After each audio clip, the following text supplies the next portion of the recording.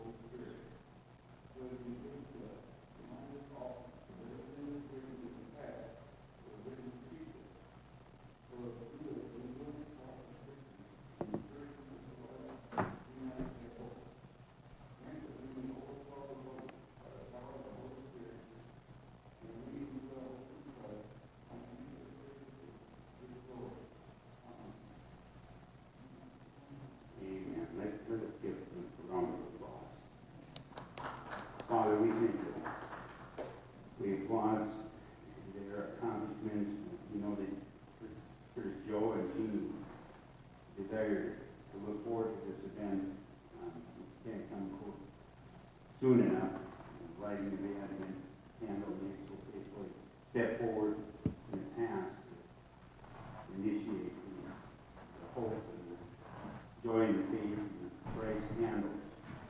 As we look forward to other volunteers, we pray that you continue to bless us with those messages of hope, joy, peace, and love, and the light of Christ into our hearts and into our lives.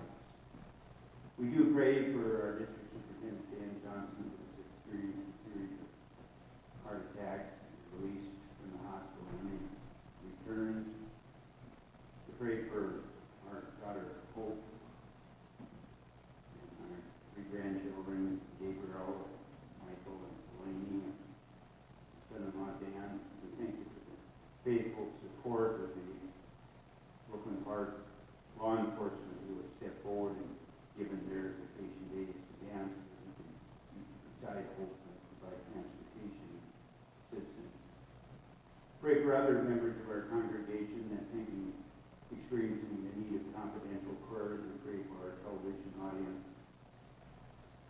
We pray for those by way of radio, Facebook, and other means. Lord, we realize that dominion is finally stripped from Satan. It's finally gripped by the cross of Jesus Christ. And that a new world is coming, restored by Jesus. But for now, we live in this fallen down kingdom, a kingdom that is shrouded in darkness and beset by sin and corruption and wickedness, violence, disease, pestilence, and debauchery. Even worse is the escalation of all these things because they're coming in waves of increasing frequency and intensity that are seemingly wearing and grinding down the saints.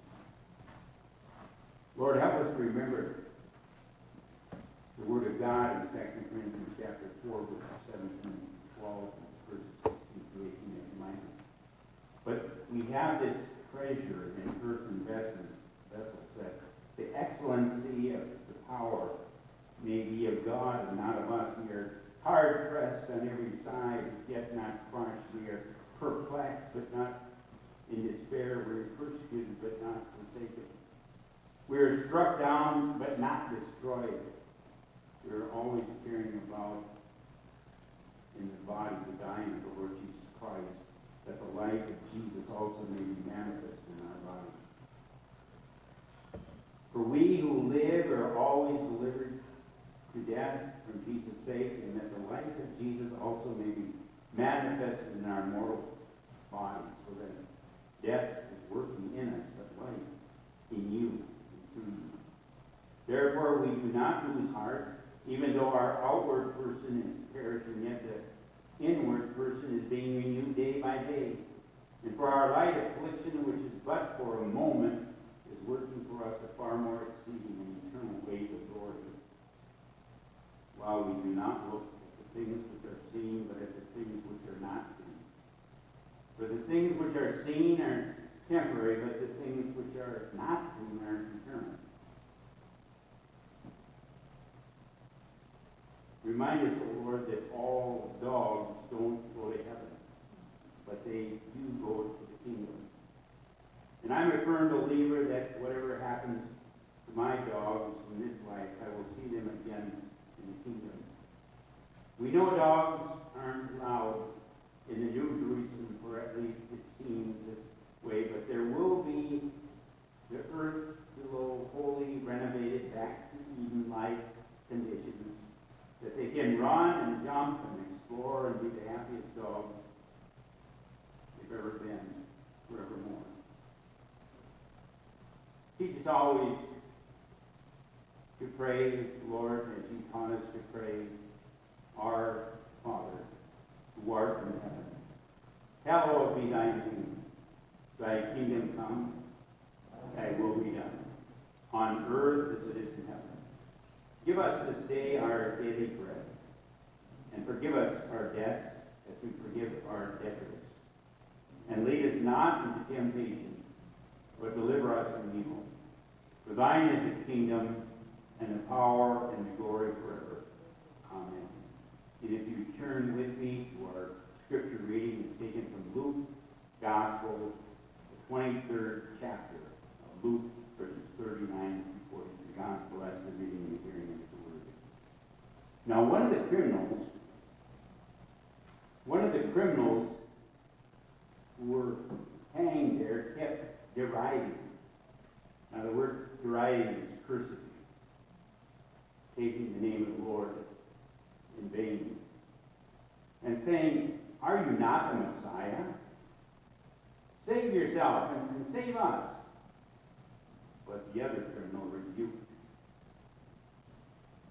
him, saying, "Do you not fear God, since you are under the same sentence or condemnation? And we indeed have been condemned justly as criminals, for we are getting what we deserve for our deeds. But this man Jesus has done nothing wrong." Then he said to Jesus, "Jesus, remember me. Remember me when you come into your kingdom." Jesus replied, "Truly I tell you, today you will be with me in paradise." And say it with me. Paradise. Good morning, brothers and sisters. The first verse in our scripture today says that when the criminal was crucified with Jesus, said blasphemy.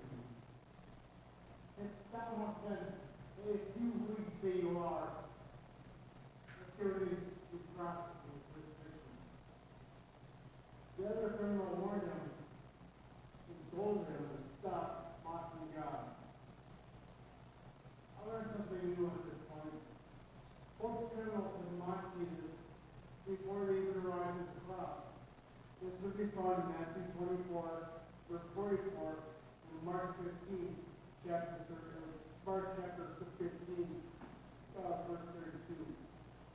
Something else I found studying their scripture that the only death that is written, there's only one in the Bible, and that's this one, to God and God's Jesus.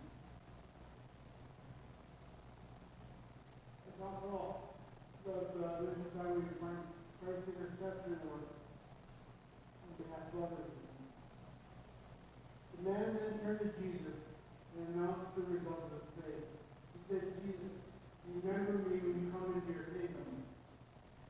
Jesus replied, the ex-bishop of faithful, "Truly I say to you, today you will with me in paradise."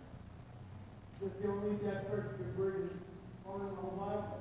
There's one at this point. When the guy in the cross said to Jesus, at first, to be in paradise someday, I think, he said yes. This may not seem fair, so us humans, but faith in Jesus was the final breath. That faith in Jesus was the final breath on their deathbed. Somebody said, "Jesus, I did forgive me." That's all it takes. Doesn't seem fair to all of us to evangelize, maybe at a campus at some point, or going somewhere to talk about Jesus. But somebody who's on their deathbed, they say, "Lord, forgive me for I have sinned," they do it to them. That doesn't seem fair, but you know what? It's God's grace that supersedes our definition of justice. God's grace unmerited and unearned, just as salvation is. Everybody who confess the name of the Lord Jesus, no matter if they do it as 2, if they do it as 90, they truly say, "Jesus, forgive me for I sinned, and drawn with me. I want to be back to you." They get back to the man. Besides our faith container here on earth, we decide ultimately the amount of joy and reward we get in heaven. Think about that. The amount of faith you have with Jesus Christ here on earth is a container that's going to be filled when you get to heaven. Thank you. Thank you. Seems to come, the Advent seems to surprise us each and every year with its quickness and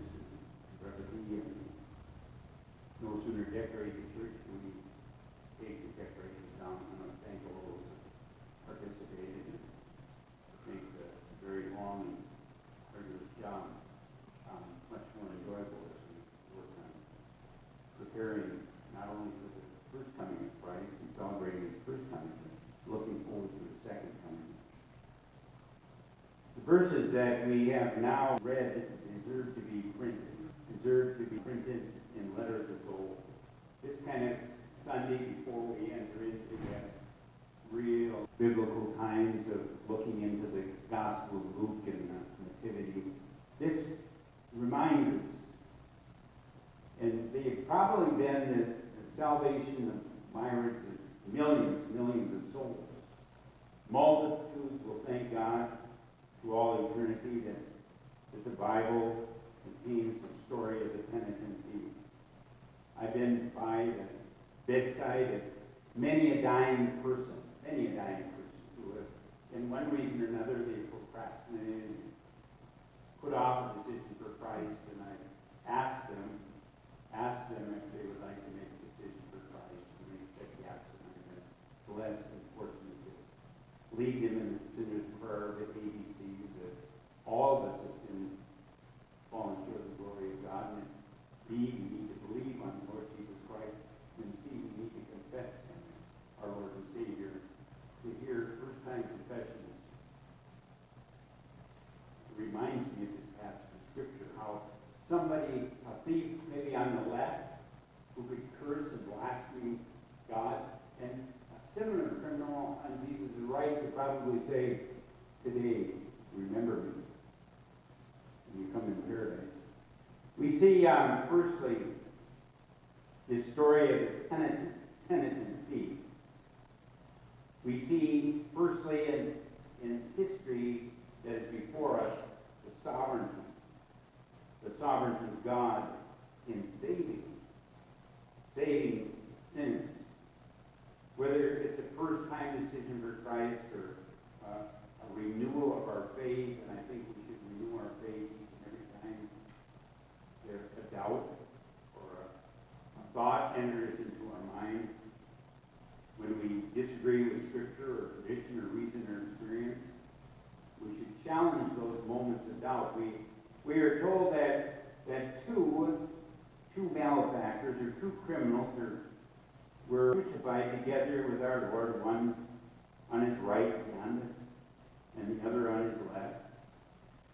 And both were equally near to Christ. They were near to Christ geographically. Both saw and heard all that had happened during the 6 hours that they had hung on the cross. Both were dying individuals, and they were suffering acute pain.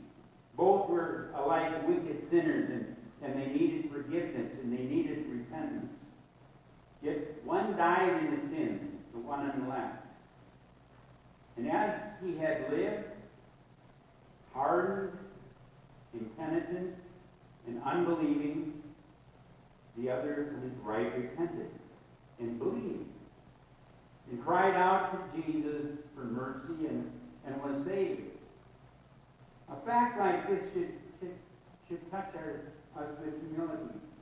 It should teach you and I humility, whether we're in the pulpit or whether we're in the pew. We cannot account for it. Cannot account for it, that the geographical distance being similar, we cannot only say that even so, Father, for so it seemeth good in thy sight, according to Matthew chapter 11:26. How is it that under precisely the same circumstances, one person is converted and another that's left it remains dead in sins? Why the very same sermon is heard by one with a sense of perfect indifference, and then sends another home to pray and seek Christ in those innermost thoughts of one's mind? Why the same gospel is hid to one and revealed to another? All these questions which we cannot possibly answer, we only know that it is so, and that it is useless to deny it. We talk about the separation of the goats and the sheep that Jesus says, Jesus wanted to shepherd all of them, but the goats on his left went into eternal destruction, and the sheep on his right went to paradise.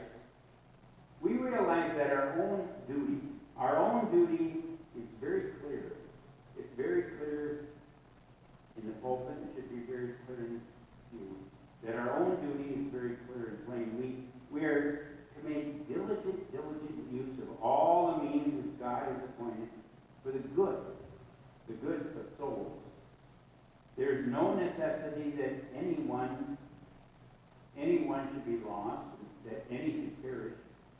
There is no such a thing as decreed damnation in the Bible. The offers of the gospel are wide and free and very general. That in all our doing, says the 17th article of our universal belief in the Apostles' Creed and Nicene Creed and various creeds, that the will of God is to be offered to all and follow, which we have expressly declared to us in the Word of God. But God's sovereignty was never meant to destroy our responsibility. One thief was saved that no single sinner might be spared, but only one, and that no sinner might presume.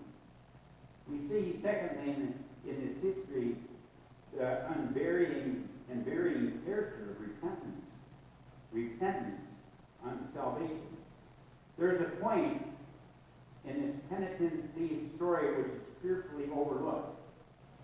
Thousands, possibly millions, look at the broad fact that he was saved in the hour of death, and they look no further. Look no further. They do not look at the distinct and well-defined evidences of repentance which fell from his lips before he died. Those evidences deserve our closest attention, and I'd like to go into them, but not with great depth. But the first notable step in the thief on the right path, repentance, was his concern. Was his concern about his companion's wickedness in reviling Christ. The one that was on the right path said, "Dost thou not fear God? Dost thou not fear God?" He said, "Seeing thou art in the same condemnation." First step. Second step. The second step was a full acknowledgement of his own sin. He said, we indeed are justly in condemnation. We receive the due reward of our deeds. Third step was an open confession of Christ's innocence. The thief on the righteous path.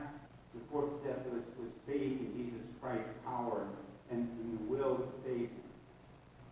He turned to the crucified sufferer and called him Lord, and declared his belief that he had a kingdom. The fifth step was prayer. He cried to Jesus when he was hanging on the cross and asked Jesus even then to think upon his soul. The sixth and last step was humility. The thief on the right and the right path, he begged to be remembered. And I've heard those words many a time. Deathbed, remember me, Jesus. Remember me, Jesus, by our Lord. And he mentions no great thing. He doesn't look back on his past and say, these are all the great and holy things that I did. Enough for him if he just remembered that if Christ remembered him. And the sixth point should always be remembered in connection with the penitent, the repentant thief. His time was very short for giving proof, very short time for giving any sense of proof of his conversion. Although, and he had probably no time to look at Scripture or tradition, or at least in our experience.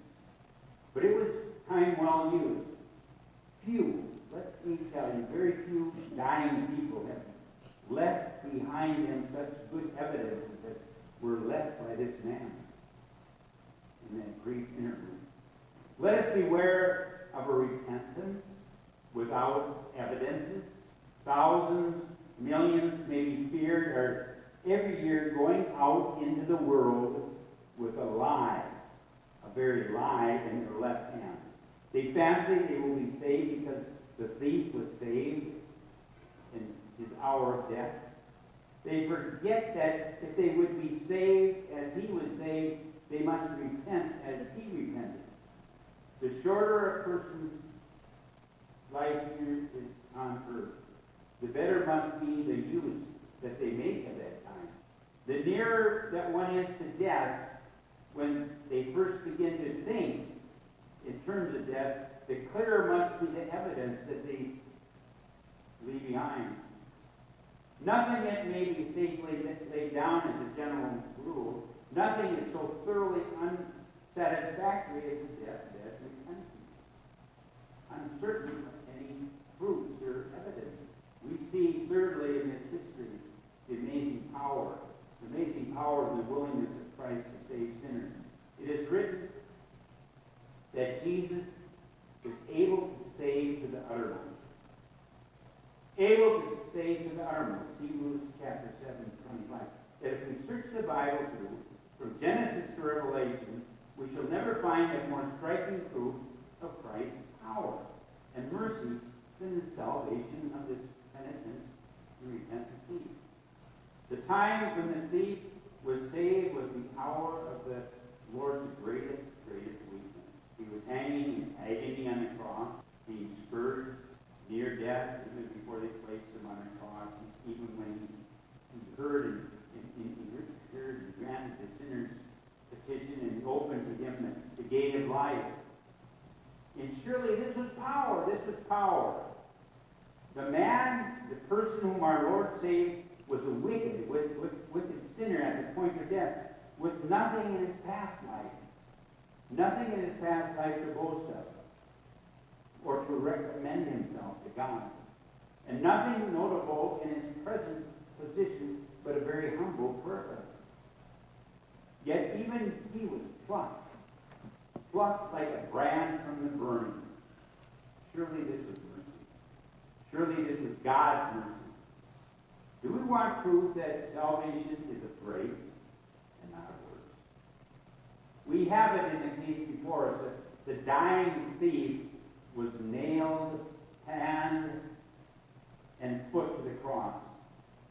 He could do literally nothing for his own soul. Yet even he, through Christ's infinite grace, was saved. No one ever received such a strong assurance of their own forgiveness as this thief, this man on the cross. Do we want proof that sacraments and ordinances are not absolutely needful to salvation, and that many may be saved without them, and they cannot be had? We have it in the case before us. The dying thief was probably never baptized or belonged to no visible church and never received the Lord's Supper, but he repented and believed, and therefore he was saved. Let these things sink down very deep in our hearts this morning. Christ never changes. The way of salvation is always one and the same. Jesus lives, who saved the penitent, repentant thief, and there is hope. As Curtis Joe and Jeannie said, there is hope. There is hope for the vilest of all sinners, if they will only repent and believe. And we see lastly in this history before us how near a dying believer is to rest in glory. We read that our Lord said to this malefactor, this criminal thief, and replied to his prayer, Today thou shalt be with me in paradise. Say it with me, in paradise. That word today contains a large body of divinity.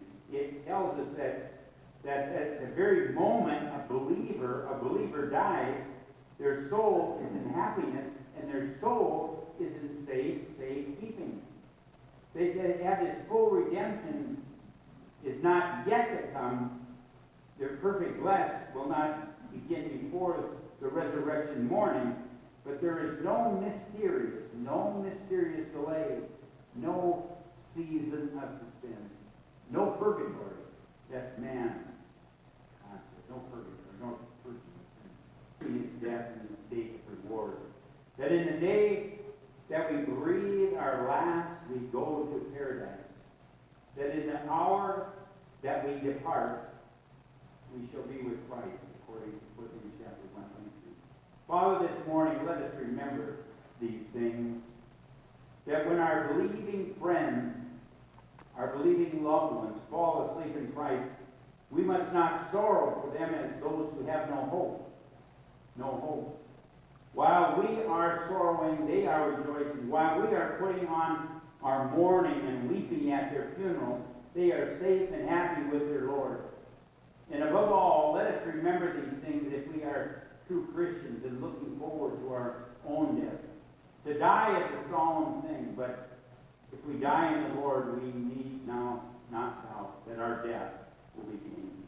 Father, this morning as we bow in prayer and those by way of television and radio, may we dedicate and rededicate our hearts and our lives tonight. I'm so grateful and thankful for those who have been touched by our ministry here, who entered into eternity because of the abilities of all of that to share Christ by way of television and radio, YouTube, that have made the first time rededications to Christ. May we all pray this prayer so that it's not only resonant in our lives, but we can share it with others. Dear Jesus, I am a sinner, saved by your grace. Come into my heart and life. Be my Lord and Savior. Fill me with your Holy Spirit. In Jesus' name, amen. This time, as we prepare to wait upon you for your tithes and your offerings, we ask that you be in continual prayer for our existence. Let us turn to our bulletins, to our officers for God of peace and justice. In the past year, we have once again witnessed the fruits of war. Lives cut short, children made orphans, homes devastated and hearts broken. We pray to see the day that Isaiah saw in his heart, when swords are pounded into plowshares. These gifts we bring this morning, may they be used to make human hearts ready for peace and for the reign of your Son. In his holy name we pray. Amen. Come thou long expected Jesus, and honor Paul Peterson and Kelsey Volquist, our longtime givers, and they're quite a distance from the church, but they appreciate and support our ministry. Purple number 196.